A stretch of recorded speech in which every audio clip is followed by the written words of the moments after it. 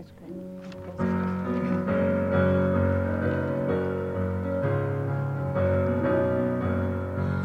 Far away the noise of strife upon my ear is falling. Then I know the sins of earth beset on every hand. Doubt and fear and things of earth in vain to me are calling. None of these shall move me from Beulah land. I'm standing on the mountain underneath the cloudless sky. Praise God! I'm drinking at the fountain that never shall run dry. Oh yes, I'm feasting on the manna from a bountiful supply, for I am dwelling in Beulah land.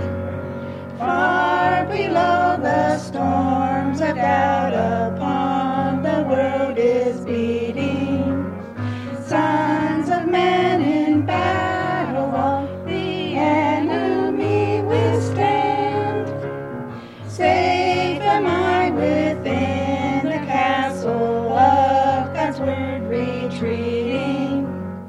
Nothing then can reach me, 'tis Beulah land. I'm living on the mountain underneath the cloudless sky. Praise God! I'm drinking at the fountain that never shall run dry. Oh yes, I'm feasting on the manna from a bountiful supply, for I am dwelling in Beulah land. Let the stormy breezes blow, their cry cannot alarm me. I am safely sheltered here, protected by God's hand. Here the sun is always shining, here there's none can harm me. I am safe forever in Beulah land. I'm living on the mountain underneath the cloudless sky. Praise God! I'm drinking at the fountain that never shall run dry. Oh yes, I'm feasting on the manna from a bountiful supply, for I am dwelling in Beulah land.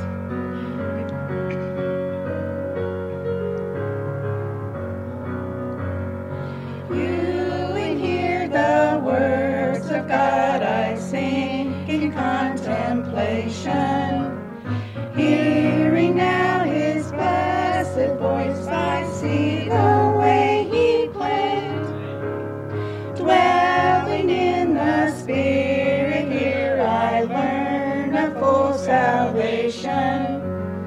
Gladly will I tarry in Beulah land.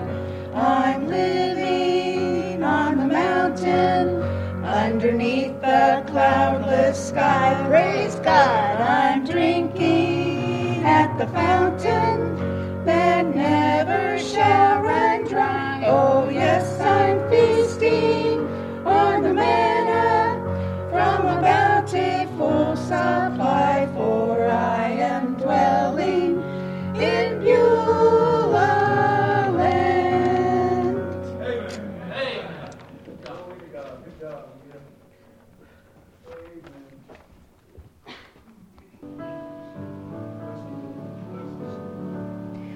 Blessed assurance, Jesus is mine. Oh, what a foretaste of glory divine, heir of salvation, purchase of God. of his Spirit, washed in his blood. This is my story, this is my song, praising my Savior all the day long. This is my story, this is my song, praising my Savior all the day long. Perfect submission, perfect delight, visions of rapture now burst on my sight. Angels descending bring from above echoes of mercy, whispers of love. This is my story, this is my song, praising my Savior all the day long. This is my story, this is my song, praising my Savior all the day long. Perfect submission, all is at rest. I in my Savior am happy and blessed, watching and waiting, looking above, filled with his goodness, lost in his love. This is my story, this is my song, praising my Savior all the day long. This is my story, this is my song, praising my Savior all the day long.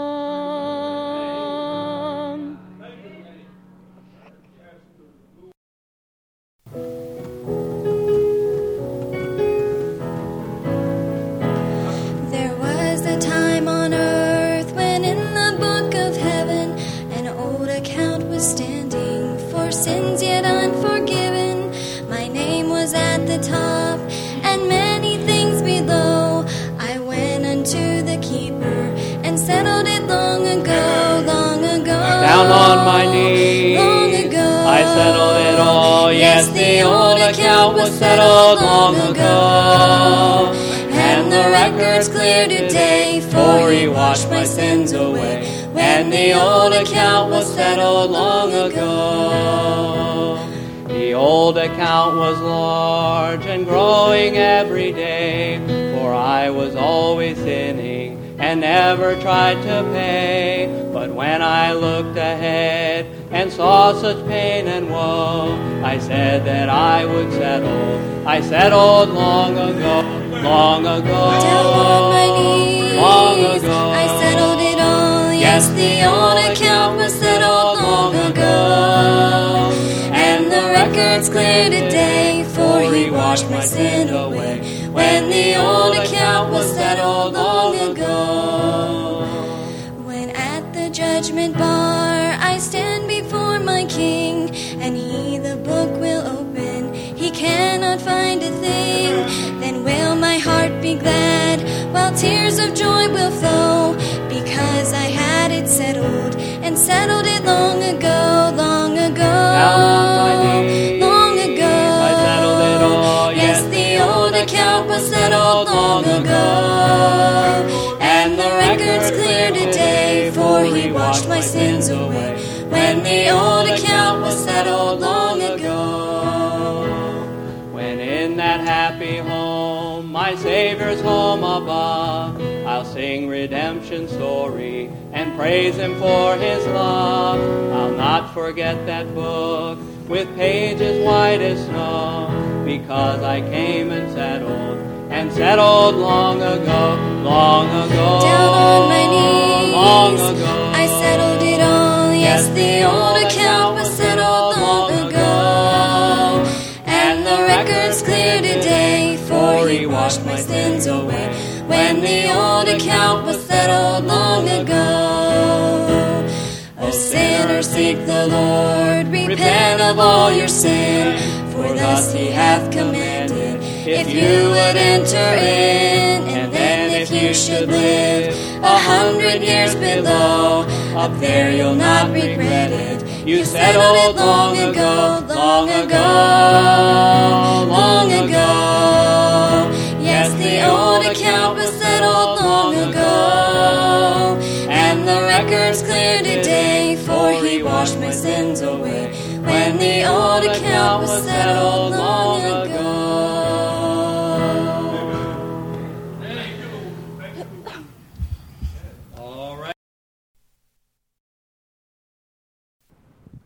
Well, I do appreciate all the musicians and the specials and just all of you that have come out all these nights. It's been a blessing to see y'all.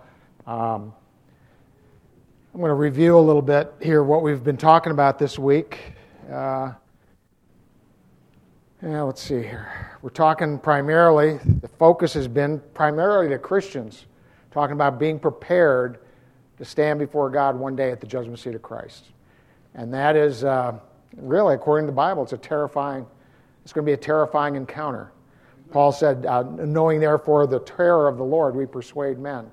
And I'll tell you what, I hope that maybe something you've gotten out of this series of messages might give you a little more ammunition or a little more information that you might be a little prepared from this point forward. I know God desperately desires us to be prepared when we stand before Him one day. I'm going to ask you to open your Bibles to the Gospel of John. It'll be quite a while before we get there, but might as well get started.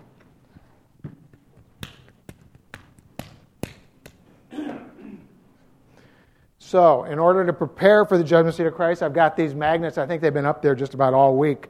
Those three works, Revelation 4:1:1, and words. And we know from Revelation 4:11, I won't quote it again, but basically that verse says that God created us, everything, everybody and everything, in order to get pleasure from those things that He's created. So that gives us the meaning of life.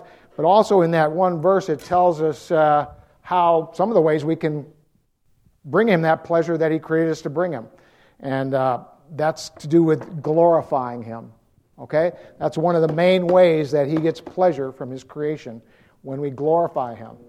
And then Jesus Christ said in John 15, He said, "Herein is my Father glorified, that ye bear much fruit." Okay? 3 verses before that, He says, "I am the vine, ye are the branches. He that abideth in me, and I in him, the same bringeth forth much fruit." Okay, and then He says after that, He says, "For without me you can do nothing." And that's something to think about, because, truth be told, you can do things without Him. But what He's saying is, you can't do anything without Him that matters. Okay, if you know your Bible, that's the meaning there. For without me you can do nothing. And that's part of our problem, is we are out there doing what we think are good things, but we're not doing them with Him. And in His eyes, they're nothing. So we need to be careful of that.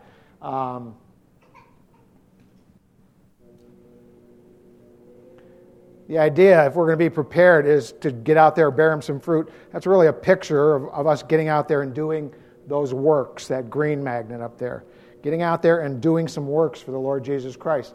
And that's all throughout our Bible. It says in Ephesians 2:10 that we are His workmanship, created in Christ Jesus unto good works, which God hath before ordained that we should walk in them. God's ordained it that you actually walk in these works. Paul, when he's writing to Timothy, said that if we would purge ourselves from some things, that we could be vessels unto honor, sanctified and meet for the master's use, prepared unto every good work. That's what He wants. He's the one that's going to prepare you to do the works. That's about us being available, stepping out in faith, and allowing Him to do those things through us.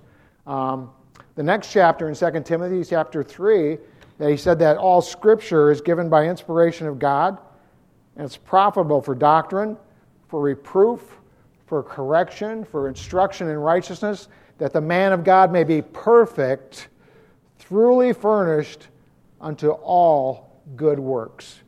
God wants you to get out there and do those works. It's a New Testament thing. It's got nothing to do with your salvation. Well, it does in effect. It's got nothing to do with you becoming saved, but you should be out there desiring to do these good works for Him because you are saved. Amen. It's kind of one of the ways we vindicate or validate the death of our Savior's on the cross, right?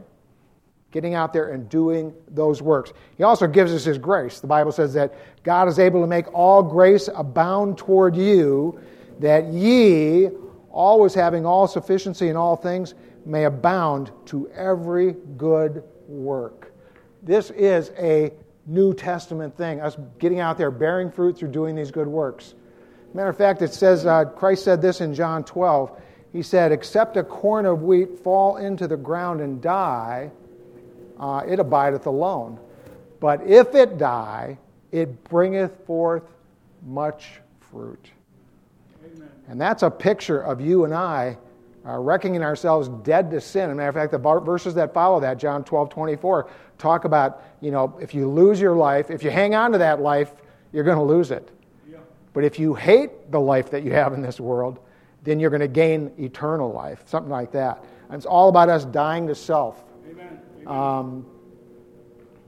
We talked about, especially in conjunction with clay, we talked about the fact that we must allow God to sanctify us if we're going to be used to our fullest potential. And what I did is I showed you the 8 stages that a potter puts clay through, because you take raw clay out of the ground and you can't hardly use it for anything. But if you put it through the 8 stages that a potter processes clay, you can turn it into all kinds of wonderful vessels and all kinds of other things as well. Man is no different. Man was made out of clay, and the analogy there is the processing is almost identical, step by step. The fact that you and I have to be partakers of God's divine nature, allow Him to sanctify us so that we can actually be those vessels unto honor that He created us to be. That's the sanctification process. And it's 8 stages, and it has to do with those words.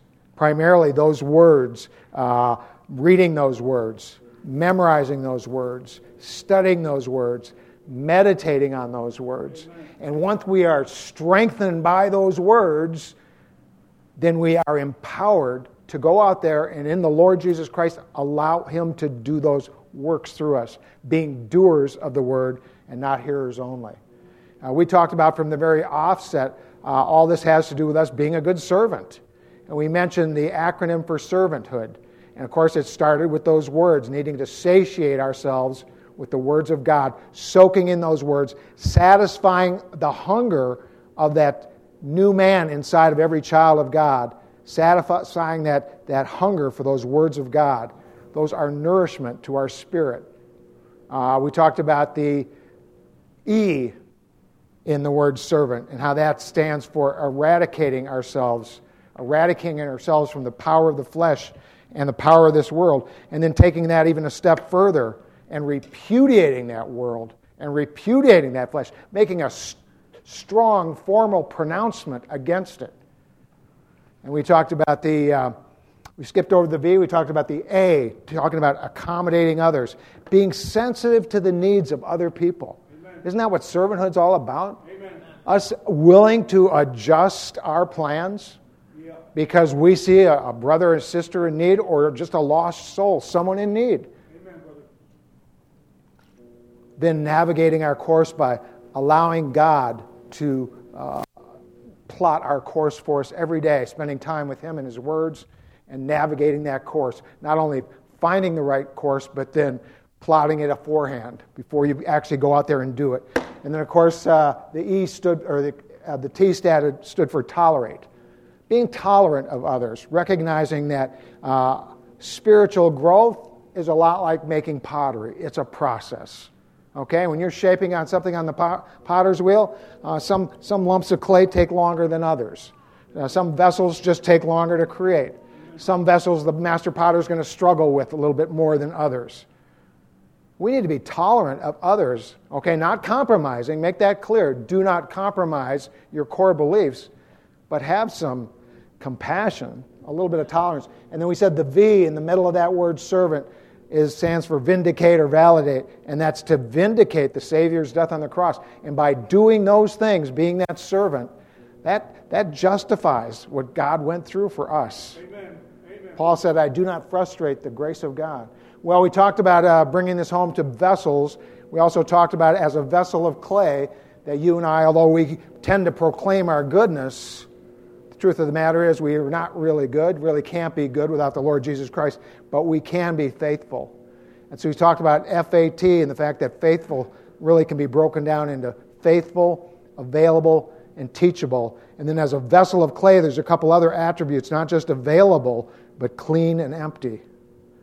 And those are so necessary if we are going to be an effective, efficient servant for the Lord Jesus Christ. And if we are effective, if we are efficient, then there's a good chance, as long as we're doing these good works with the pure motive of charity, God's divine nature of charity, we'll stand before Him one day at that judgment seat of Christ, and He will be able to give us rewards in the form of crowns. We'll see those works that He did through us, and they'll come through that fire as silver and gold and precious stones. And that'll please Him not only now, but then as well. What He doesn't want is for us to be up there naked and ashamed. As a matter of fact, the end of the sanctification process that begins in 2 Peter chapter 1 down in verse 4, verse 8 there says, if these things be in you and abound, talking about God's divine nature of faith, virtue, knowledge, temperance, patience, godliness, brotherly kindness, and charity, if those things be in you and abound, they make you that ye shall neither be barren nor unfruitful in the knowledge of our Lord Jesus Christ. So, that brings us up to speed. That's kind of what we've covered this week. And I noticed Brother Lethy didn't go into the servant thing, so I thought I'd cover that. But he's doing a good job, brother. And you know what? If you haven't learned anything about your Bible reading, do you notice how principles are talked about over and over and over again? Especially if you're reading Proverbs every day. Right. You're getting the same stuff in all these different... That's one of the ways human beings learn, by repetition, right? Contrast, repetition, a few other things, memorization. So it's good to repeat these things. And I'll tell you this, if you haven't realized it already, I know most of you know this. Everything I say up here is really simple. It's really basic and it's really plain. And if you've been in this church for more than a couple years, or if you've been in here for a couple years or more, I'll bet I haven't said one thing that's new to you. I might have said it a little different way, but it's all the same principles. It's about reading your Bible, looking for things to do for the Lord, praying, just all this different stuff. It's just basic. Well, if you thought my messages were basic, then tonight is going to be even more basic. Because this is really going to be a simple message. And I'm going to start it off with a little story, and then we'll pray and we'll get into the message. So I want to tell you about this man. He was a merchant back in, I'm going to say, the late 1890s, early 1900s. He had spent most of his life building a business. And he'd put his whole life into that business. And because he did, he didn't want to just sell it or close it down as he was getting older. He thought he'd turn this business over to one of his two sons. His dilemma was, which one of these two sons am I going to turn this business over to? And so he devised a little test.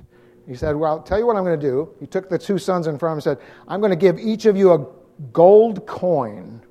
And I want you to take that gold coin and go into town, and I want you to purchase something with the object of bringing that something back to our estate and filling up the entire house that we live in with whatever it is that you purchased. Now, I don't know the value of a gold coin, but back in 1890, thereabouts, probably a significant value. I know the older son, right away, he knew something that was fairly inexpensive, yet very bulky, and thereby would probably fill up the entire estate that they lived in.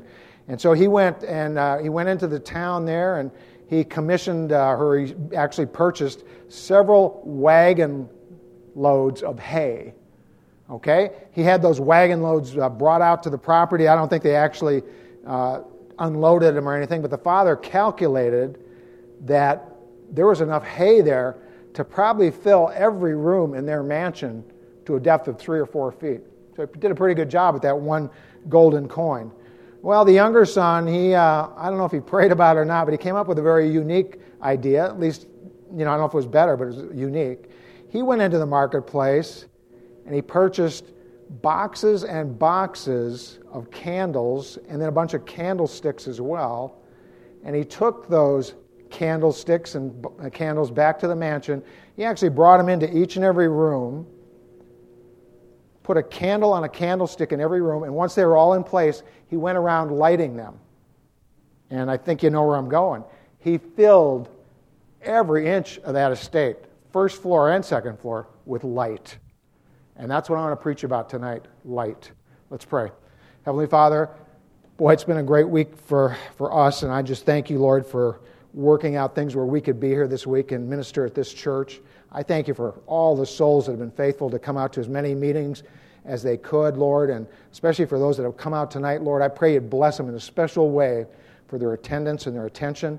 Lord, I ask as always that you do the preaching and teaching and you help me to say only those things that are understandable, only those things that are right, only those things that are pleasing to you, Father. I also ask, Lord, that you'd ask these that are gathered here tonight to call out for your grace, maybe to just examine their hearts, examine their lives, their spiritual walk with you, Lord, to see if there's anything that they're holding back from you, something they might need to give up, something they might need to change, something they might need to do longer or shorter or whatever it may be, Lord. But I pray you'd give them the strength to ask for your grace to expose the truth of their lives and their hearts, Lord. Give them some help and minister to them as only you can. And we ask this all not only for us, Lord, that we might have the abundant life that you want us to have, Lord, but we want it for you to be blessed, for you to be pleased, for you to be glorified. So we lift up the prayer of the saints here tonight in the name of our Lord and Savior, the Lord Jesus Christ. Amen. So, what I'm making up here, candlesticks. And one of the things you'll notice about them, just like every piece of pottery, is they're all different. And candlestick is a great picture for you and I of our ministry, something we put our candle on, okay? But look there's different sizes of candles, so we got different candlesticks. This is kind of an unusual one here. I'll talk about this in a minute. This is a different one here. Let's see, what do we got here? Put this one here. Well, I kind of like this here, but you know what? I got this special candle that travels around with us, and in a hot trailer, it just every time I take it out, it's a different shape. So now it's a good match for that one, though, right? So, what else we got here? This is kind of an old-fashioned-y kind of thing. That might be a little high. We'll push it down there. Anyway, different candlesticks for different things. Let me tell you, I'm going to make a couple more here. And this next one I want you to pay attention to. When potters make a vessel on the wheel, I've mentioned this already, the hardest thing they do is center the clay. And that's where you get it in a kind of a mound shape. So the potter takes that clay, he centers it kind of a shape like this on the potter's wheel, and then he drops a hole in it, and that hole is in the center, and that hole, if you're very still, becomes perfectly round. This is a cross section, if you can follow that. So, all right, starts to open it up by sticking his hand in the center. So I'm going to make a pot up here for a purpose, and instead of dropping the hole in the center like I normally do, I'm going to drop it over here to the side, okay? So what I'm going to end up with is a little mound of clay here in the center and a big mound of clay on the end, and you'll see that in a second. It's just different than anything I've made so far. It's actually the way this piece here was made, but I'm going to make it to demonstrate something. Okay, well, we're talking about light. Now, the Bible has lots to say about light. It's from the very third verse in our Bible, first chapter, third verse, all the way to the last chapter of our Bible. That Bible talks about light, light, light, light. And we think of light as being different from darkness, and we think of light as being good and darkness evil, And probably the reason we think about that is because in Genesis 1:4 it said God, after he made the light, he said he saw that the light was good. Okay? So it's not anything we came up with. That's God says that light is good. So here's some verses you may be familiar with. This is what Jesus Christ said about John the Baptist. He said that John the Baptist was a burning and a shining light. He's talking to the disciples, or those that were gathered around anyway. John the Baptist, he was a burning and a shining light, and ye were willing for a season to rejoice in his light. I mean, what a compliment to pay John the Baptist. So here's this, if I remember what I'm doing here. I got too much clay.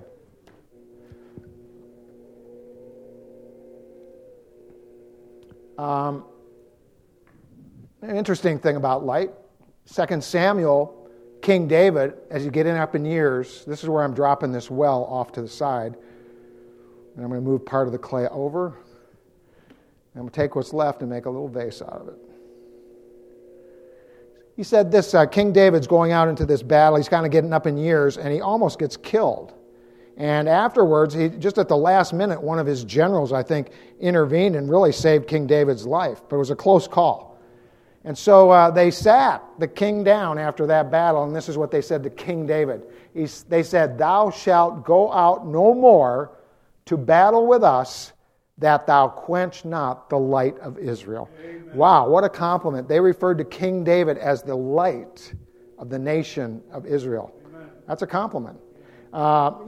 Jesus Christ said this about the Apostle Paul. He was the light to the Gentiles. Yeah. Amen. Jesus Christ said this, talking about himself, really. He said, "Yet a little while is the light with you. While ye have light, believe in the light." Amen. He said, "I am come a light into the world, that whosoever believeth in me shall not abide in darkness." I like that verse because it gives us the definition of light. Simply put, light is the absence of darkness. And you could say just the opposite about darkness, it's the absence of light. The Bible has a lot to say about light. Those verses are probably fairly familiar with you for you, and there's a lot of others. The entrance of thy words giveth light. Thy word is a lamp unto my feet and a light unto my path. There's all kinds of verses in the Bible. Here's some verses you're probably not too familiar with. It says in Proverbs 24:20, because we associate light with good, right? But 24:20 says this, "The candle of the wicked shall be put out." Now you say, well, that's not saying light, that's saying a candle. Well, there's a verse, another proverb that says, "The lamp of the wicked shall be put out." And you say, well, that says a lamp. Well, in the book of Job, it says, "The light of the wicked shall be put out." I mention those three verses because the only word that's different in those three verses is the word lamp, light, and candle. It's "the blank of the wicked shall be put out." And the point I want to get to is that every creature that God has created at some point had some light in them. So that's why we want to be in John chapter 1 here. The Gospel of John. The Bible says, "In the beginning was the Word," capital W. That's a name for the Lord Jesus Christ. Amen. "In the beginning was the Word, and the Word was with God, and the Word was God. The same was in the beginning with God. All things were made by Him, and without Him was not anything made that was made." Verse 4, "In Him was life, and the life was the light of men." Verse 5, now if numbers mean much to you, and they do to God, and oftentimes the number 5 is the number of death, it's associated with death. Sometimes it's associated with grace, but usually it's because of the grace of God when He died on the cross for us.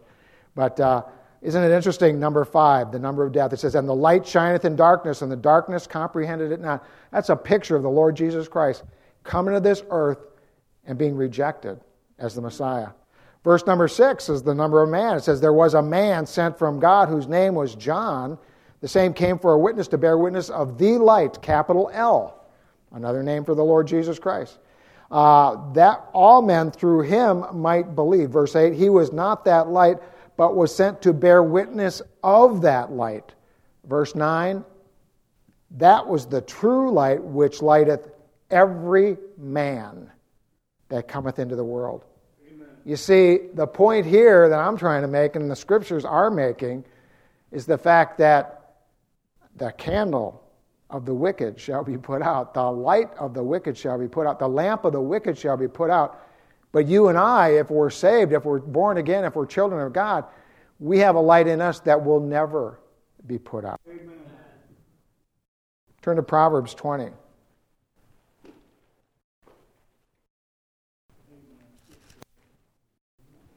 This is not me just saying this. Proverbs 20, verse 27.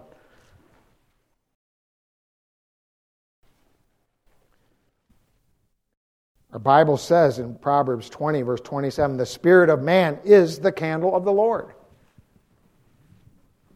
Now, just because I'm a potter and I'm attracted to things that have to do with clay, especially when I'm reading my Bible, I found a really interesting teaching here. And so I'm going to ask you to turn to Ephesians real quick. We know that candle inside of us is a spirit. Paul said we have this treasure in earthen vessels, and that treasure is the light of the knowledge of the glory of God. Ephesians 4 in your New Testament.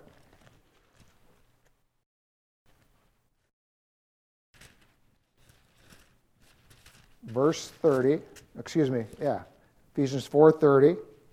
The Bible says this, and grieve not the Holy Spirit of God, whereby ye are sealed unto the day of redemption. If you've been in church for any length of time, you know that the very minute, the very second you get saved, God seals inside of you. Well, there's two ways to think about that, but you are sealed with the Holy Spirit of God until the day of redemption. Okay? So let's clarify that a little bit. Turn back to Ephesians 1, Amen. Verses 13 and 14. Ephesians 1:13. Verse 12 is talking about Christ. And then Ephesians 13, in whom ye also trusted, talking about someone that got saved, after that ye heard the word of truth, the gospel of your salvation, in whom also after that ye believed, ye were sealed with that Holy Spirit of promise. Amen. And what is that? Which is the earnest of our inheritance until the redemption of the purchased possession unto the praise of His glory. What Paul is saying there is what I've just kind of paraphrased, is that the second you get saved, you're sealed. Amen. Now, whether that's a seal that God puts on you or whether He puts that Holy Spirit inside of you and somehow seals that in you, that's up for debate. But you're sealed with it, and the reason He does that, it's a picture of His sincerity, that He is going to fulfill the promises in this book. Amen. All right? If you've ever purchased a house, you've signed what they call an earnest money contract. What is that? It's a smaller contract that just says you are pledging to go through with the terms of the contract. Okay? Now here's the really interesting teaching. Jeremiah 32. Old Testament, not too far after the Psalms there, Jeremiah 32. While you're looking, I'm going to give you the context here.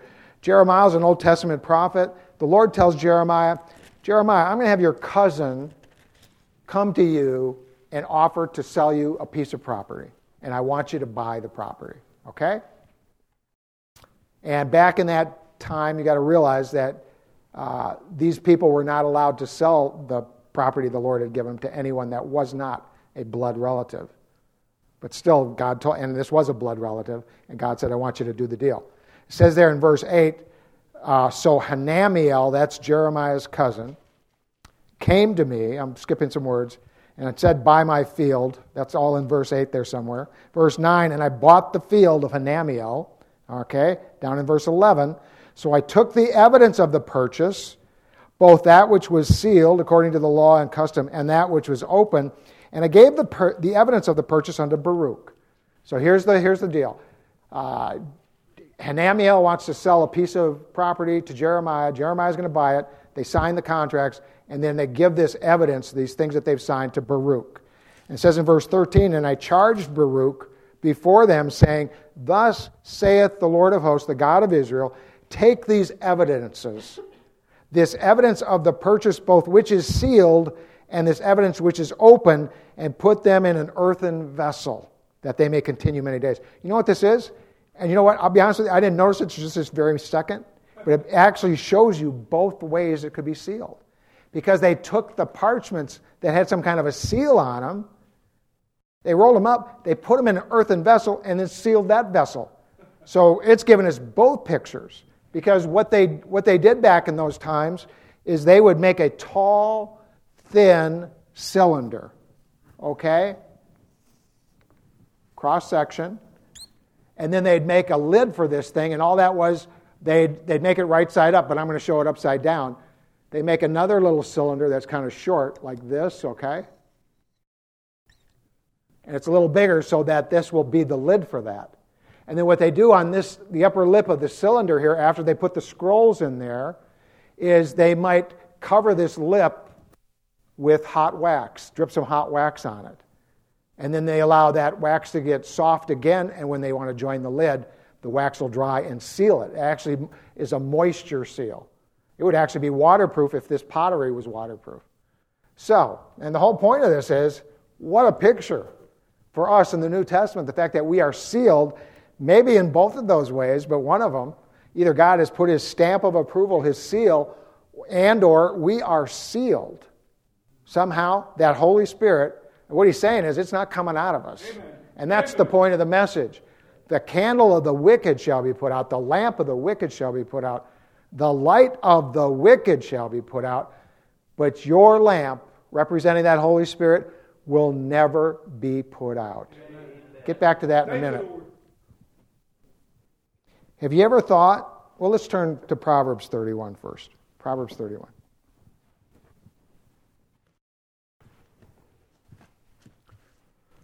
I want to talk about the virtuous woman, and I want to talk about her in light of the fact that if you're a child of God, you are part of the bride of Christ, and we can learn things about the virtuous woman, because as a born-again believer, we will be married to the Lord Jesus Christ someday.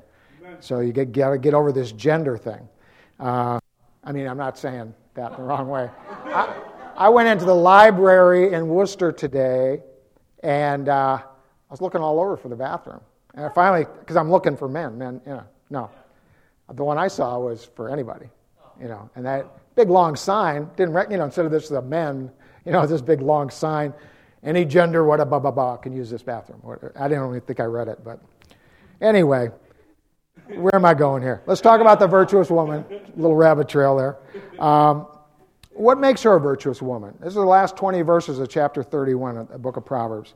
Well, let's look at verse 15. It says that she riseth also while it is yet night. Wow, she's getting up early. It's still dark out when she gets up in the morning. She's a hard worker. Verse 16, she considereth the field and buyeth it with the fruit of her hands. She planteth a vineyard. She is industrious. Look at verse 20. She stretcheth out her hand to the poor. So she's also very generous with what the Lord's given her. Amen. Verse 24, she maketh fine linen, selleth it. So another indication that she's very industrious. She looketh, verse 27, well to the ways of her household, eateth not the bread of idleness. So I'm assuming she rests, but she's not really idle, in the way we think of being slothful or whatever. But the verse I really want you to see is verse 18. It says, she perceiveth that her merchandise is good, her candle goeth not out by night. Amen. Now, I really believe that this shows her diligence, okay? The fact that she's staying late into the evening, working, studying, maybe reading her Bible. I don't know what she's doing, but she's industrious, according to all these passages we've read. And her candle goeth not out by night. Now, if she's got a wax candle like this, that means maybe sometimes she's got to trim the wick or whatever. And again, just because it says candle doesn't mean it's a wax candle, because there are things such as oil candles. And that's what I wanted to demonstrate this shape for. Because when I had my pottery studio for 35 years, thereabouts, there was a time when I'd only had it about 6 or 7 years, and I was thinking of closing down for a while and doing nothing but art shows. Because I had kind of maxed out my business at this little mall we were in. And you know what? Unbeknownst to me, the Lord, wanting me to be successful doing these art shows, said, well, you're going to need something to separate you from all these other potters. I can say that looking backward. I couldn't say that at the time. But right before I was about to make the decision to close my store and go out on the road and do art shows, he brought someone into my store who had a little vase like this, okay? Just a little vase. Inside that vase was hanging a clay bead, like this black clay bead, and it had a string in it. And inside of this vase, they put lamp oil, okay? You hang the string down in there, the bead keeps it from falling through, and then you light that thing up here. It's an oil candle. Well, I made that one for that person. He wanted me to make a couple for him.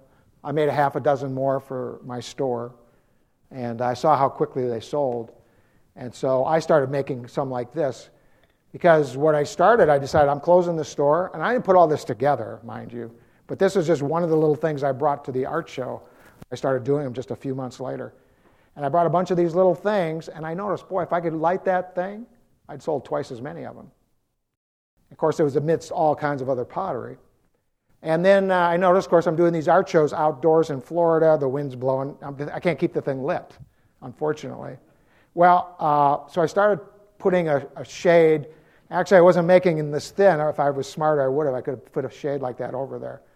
Mine were a little fatter, but I found a globe, something from a lamp fixture, and I just put that over there as a display thing. People wanted to buy the glass with the thing, even though I didn't make them to go together. So I decided, you know what? They want a glass to go with this thing. I will make a shape that goes with the glass, like this. And I looked in in Corning, New York, Corning Glass. They had a catalog. Must have had 200 different shapes of glass. Now, here's the deal. Even though I had this nice little thing like this really neat piece of glass, and I lit them up and kept it going and was selling these things hand over fist, in South Florida, when the wind gets blowing really fast, if I really waved my hand fast, I could make that go out. So just to keep them burning, I made a little disc with some holes in it, put that on there. Now people wanted that. I'm going, well, does this ever end? You know, I'm telling people, hey, you know, it took me just as long to make the disc as it took me to make the whole lamp. That's okay. Okay. So, you know what? I think I can do better than that. I'll make something even a little fancier with holes in it. And now there is the product. I didn't invent this, and it didn't evolve. It developed. The Lord developed it through circumstances and people that He just sent across my path. Before long, when you saw my booth at an outdoor show, there was no other pottery. It was nothing but oil lamps. So I had this style with a smoked glass, an amber glass, a frosted glass, or a clear glass. But then we had this style with a glass like that. And we had some bigger ones that had 2 and 3 candles in them, and all kinds of glass, just everything. It was just a sea of glass. Amen. Now,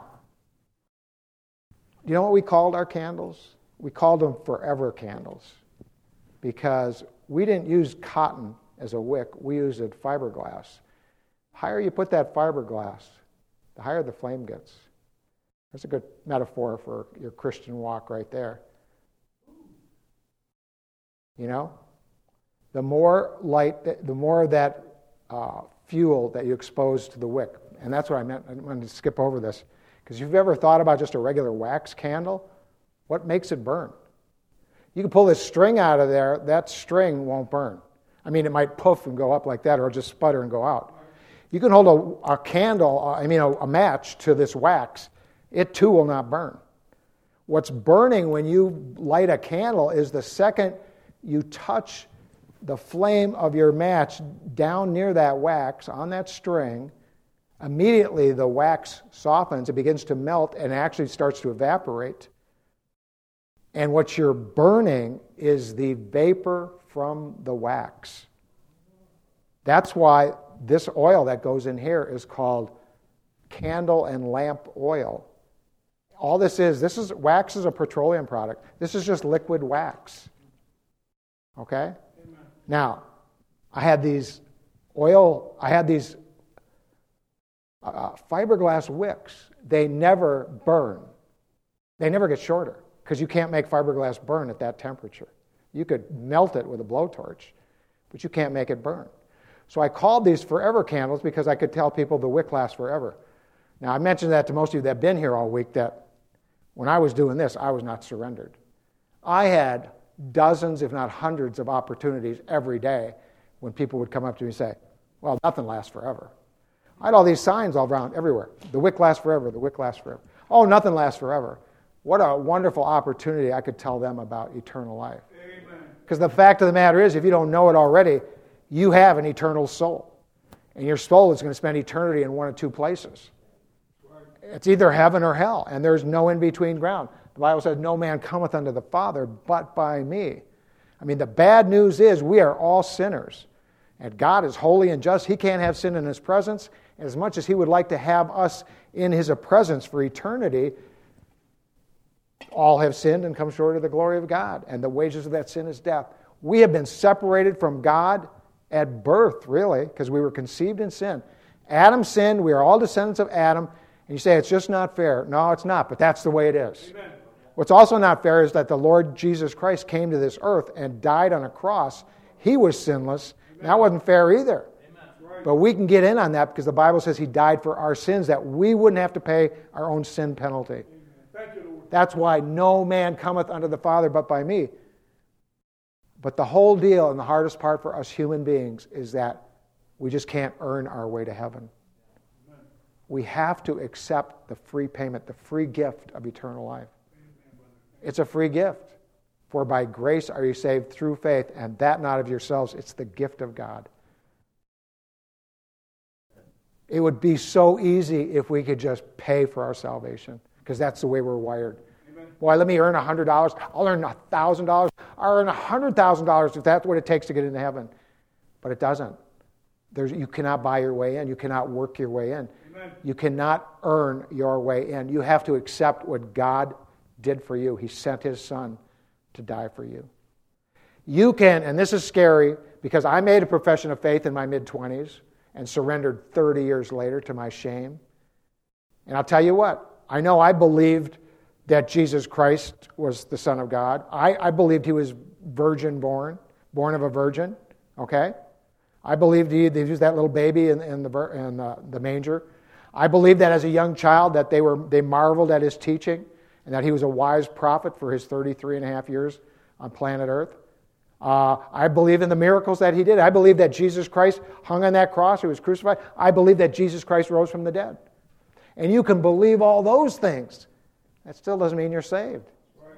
Are you trusting on those things? Are you trusting what that book says, that you have an eternal soul, and that's the only way to get there?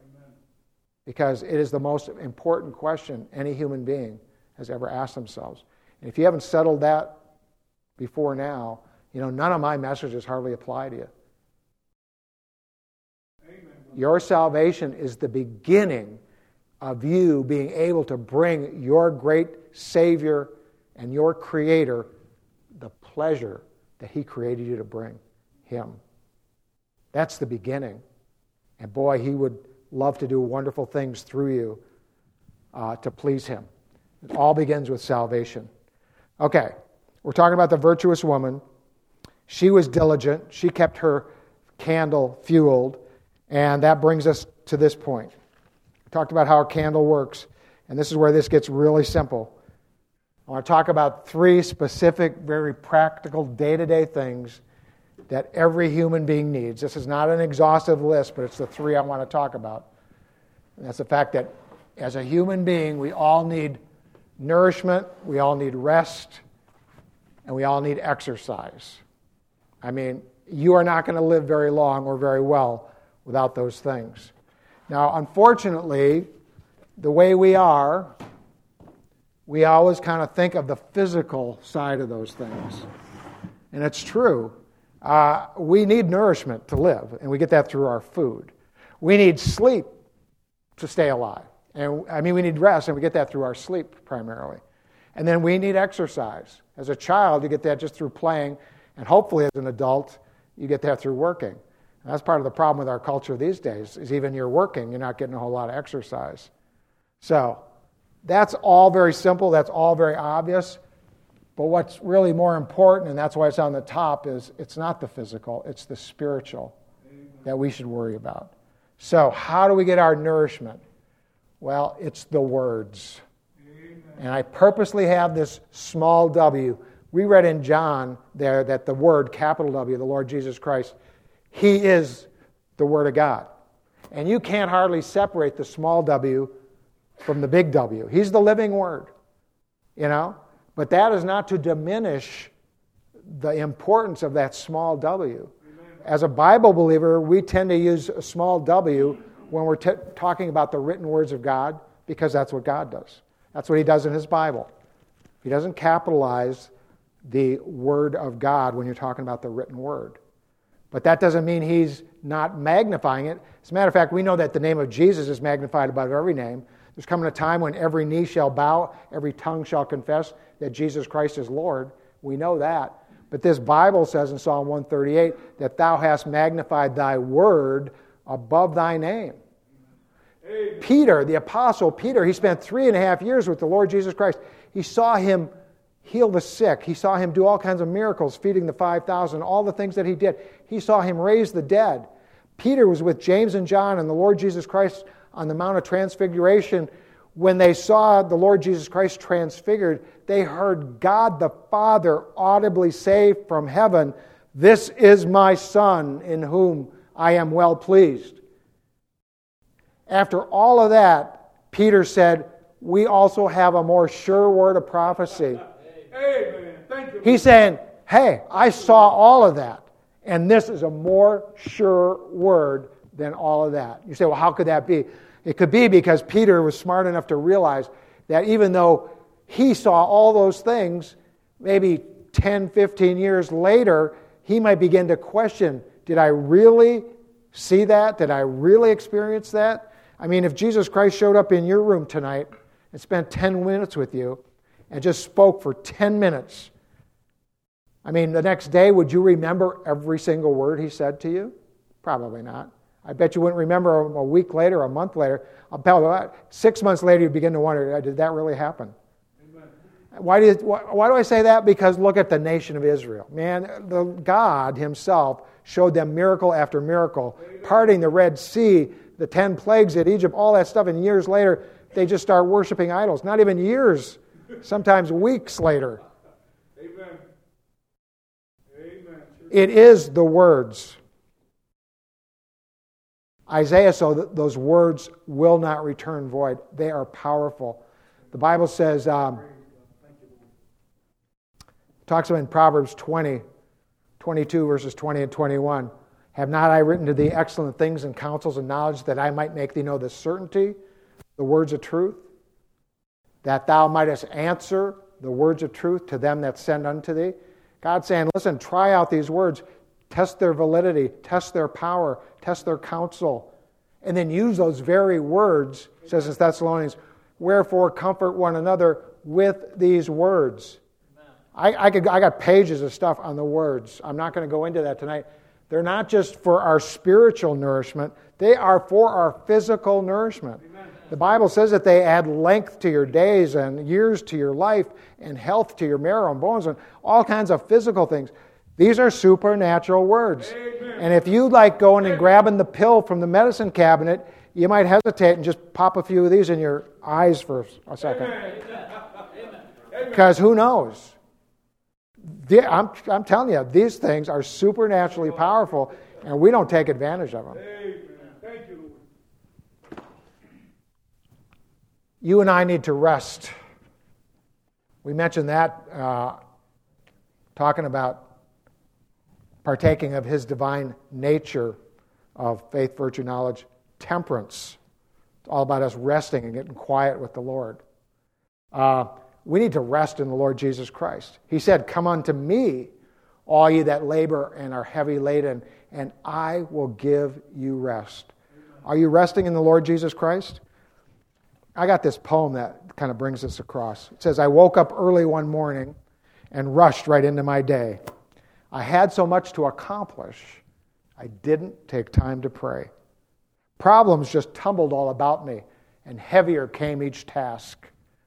I had so much to accomplish, I asked God, why didn't you help me? He replied, you did not ask. I wanted to see joy and beauty, but the day toiled on, gray and bleak. I thought, God, why didn't you show me? He answered, you did not seek. I tried to come into God's presence. I used all my keys at the lock. But God gently and lovingly chided, "My son, you did not knock." I woke up early this morning and paused before entering my day. I had so much to accomplish, I had to take time to pray. I hope you get that message. Amen. You got the same problems, the same 24 hours every day. The entrance of thy words giveth light. When you nourish the Spirit, it gives light to the decisions that you have to make throughout the day. Amen, brother. My questions to the children of God, the born-again believers in here, is how bright is your flame burning? Think about that. God wants you to be a veritable bonfire for Him. Well, physically, we need exercise through work or play, but what about spiritually? The Bible says, exercise thyself unto godliness. That's about you getting out there and doing your ministry. Amen. I'm not going to have you turn there, but in John chapter 4, Jesus Christ is dealing with this woman at the well. And that's the Samaritan woman, I think. She's dealing with the woman at the well. Anyway, a few verses earlier on there, I think it's in verse 8 or so, the disciples kind of leave Jesus. They go into the town to buy some meat. After Christ is dealing with her for a while, they come back out there, and they say to Jesus, or they're saying to each other, "Has anyone given him meat to eat?" or something like that. And he kind of says, "I have meat that ye know not of." My meat, he says, is to do the will of him that sent me. Amen. And to finish his work. And that's the point. If, as a child of God, you have a ministry. You say, well, I'm not a salaried, person in the church, and I don't have an official position or title. It doesn't matter. If you're saved, you have a ministry. Right. Now, your ministry may be part of your occupation, your vocation, your calling, Ephesians 4:1. But you've got some kind of ministry to do. And God wants you out there exercising that ministry. And that's what you're going to find your real satisfaction, your real fulfillment, your real happiness. And that's what we all want. Amen. And then that peace of God, not only that peace of God, the peace with God. Turn to James chapter 3.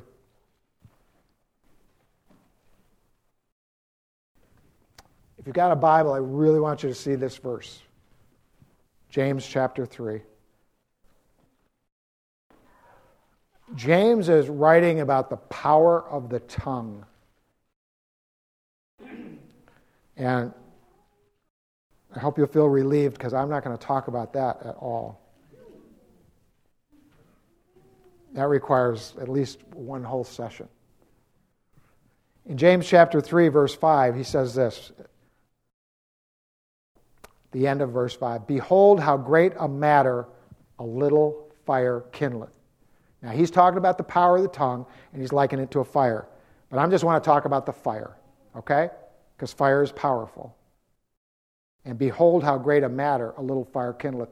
Does anyone look closely at that verse? Do you see anything significant in your Bible about that verse, verse 5? Behold how great a matter a little fire kindleth. Anybody see anything unusual there? It has an exclamation point. Now, why is that unusual? It's unusual because it's the only exclamation point in this entire book, the book of James. You say, well, that's not a very big book. Well, guess what? The book before it's pretty big, the book of Hebrews, there's no exclamation points in Hebrews. And there's none in Philemon or Titus or 2 Timothy or 1 Timothy or 2 Thessalonians or 1 Thessalonians or Colossians or Philippians or Ephesians or Galatians. There is 11 books before this with no exclamation points. There's 5 books after us, albeit they're very short, with no exclamation points. That is the only one in 17 books of your Bible. And that is special. God is sparing with his exclamation points. Behold how great a matter a little fire kindleth. It's been said that by its very nature, fire begets fire. Just a little flame like that next to something combustible will burst into flames. Amen. And then that flame can be a bigger flame and a bigger flame. And that's a wonderful metaphor for the people in this room tonight. Behold how great a matter a little fire can kindle. There was a Scottish preacher back in around 1700 that felt really burdened for the fact that no one from Scotland seemed to be concerned about foreign missions. Now, that's a long time ago, but he still felt burdened about it to the point where he fasted and prayed for a few weeks before bringing a message to his church on the need for men to get stirred up and go out to the foreign field. He was very disappointed because after all that fasting and praying and bringing a fairly powerful message, not one single adult came forward. There was a little boy, 8 or 9 years old, and I don't think the preacher lived long enough to see if that boy ever even surrendered to the field. Lo and behold, that message had an effect on him. He did end up on the foreign field. And he himself, after 20-some years, I believe, on the foreign field, decided to come back to Great Britain, near Scotland, where he had heard that message. And he too was going to try to recruit others to come to the foreign field. And the Lord had given him a message to preach, "Unto you, O men, I call," was the title of it. I think he got that from the book of Proverbs. But he had this mission. He was a missionary in Africa. He knew the rigors and the hardships of Africa could probably only be endured by a man. So he pointed that message specifically at men. And wouldn't you know it, the week he was back in Great Britain and had the opportunity to preach this message, terrible blizzard that whole week. There were only a couple handfuls of people. There wasn't even a male in the room. He was very disappointed, but he just trusted the Lord, preached the message that God had given him. "Unto you, O men, I call," and just poured out his heart. Went back to Africa, didn't know anything had happened. Unbeknownst to him, while he was preaching that message, there was a little boy, 9 or 10, up in the choir loft pumping the organ for the lady playing the organ or whatever. That little boy, partially due to what he had preached, surrendered to the foreign field. Now, the first little boy you may have never heard of, his name is Robert Moffat. The second one is David Livingston. David Livingston, that second little boy that was up in that choir loft, he ended up marrying Robert Moffat's daughter. And of course, when he went to Africa, that opened up a flood of other missionaries. It was just at a time in history where the newspapers caught hold of what he was doing and all of that, and it just stirred up hundreds and hundreds of other people to surrender to the foreign field. Behold how great a matter a little fire kindleth. If that Scottish preacher hadn't been obedient to the Lord's leading, if he hadn't had a fire in him, he might not have passed it on to that little boy who years later, even unbeknownst to him, passed it on to another little boy. And that eventually started a huge, huge fire. Turn to Matthew chapter 5.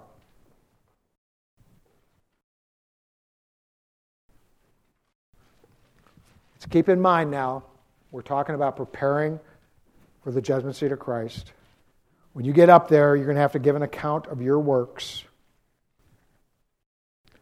So the question is, Christian, are you nourishing that spirit with the words of God? Satiating him? That's what he wants. He wants that hunger satisfied. Are you resting in the Lord Jesus Christ? Getting the strength so that you can go out there and do the work of the ministry? Amen. Even though it's not your strength, it's him. It still takes strength just to be available, just to make yourself get out of your comfort zone a little bit and allow yourself to be inconvenienced. That still takes some strength and energy, and for sure it takes you putting down your self-will. Amen. Matthew chapter 5.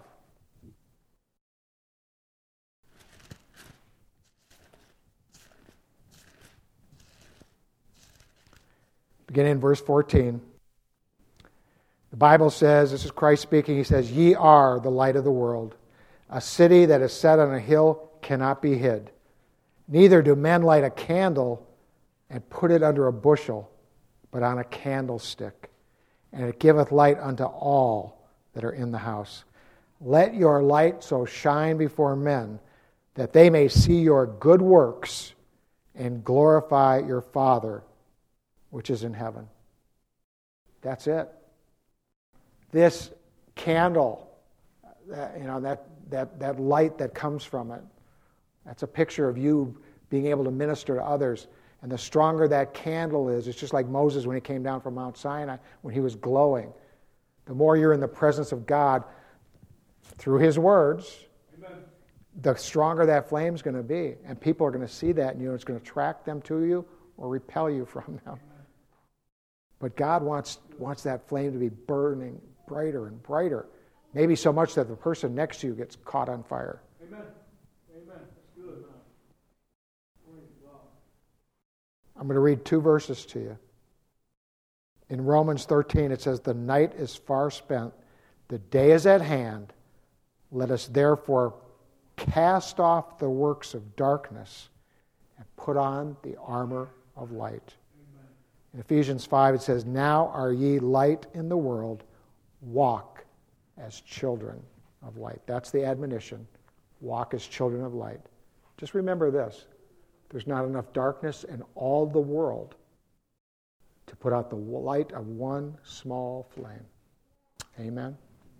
Heavenly Father, we thank you so much, Lord, for just all that you do for us. You're so good to us. You're so gracious to us. We thank you for your mercy and your long suffering and your loving kindness. Lord, I thank you for this church and the faithful men and women that come here and the faithful leadership here as well. Thank you for all the people that have put in on all the hard work they've done this week just to make this meeting possible, Lord, because they love you and they care about you and what you desire for their lives. So, Lord, I pray you bless them with ample opportunity for ministry, ample opportunity to bring you pleasure, and ample opportunity to glorify you, Father. I pray that all we say and do will exalt you and your precious Bible, Lord, and I ask it all for Jesus' sake and for His glory. Amen. Pastor Wilcox.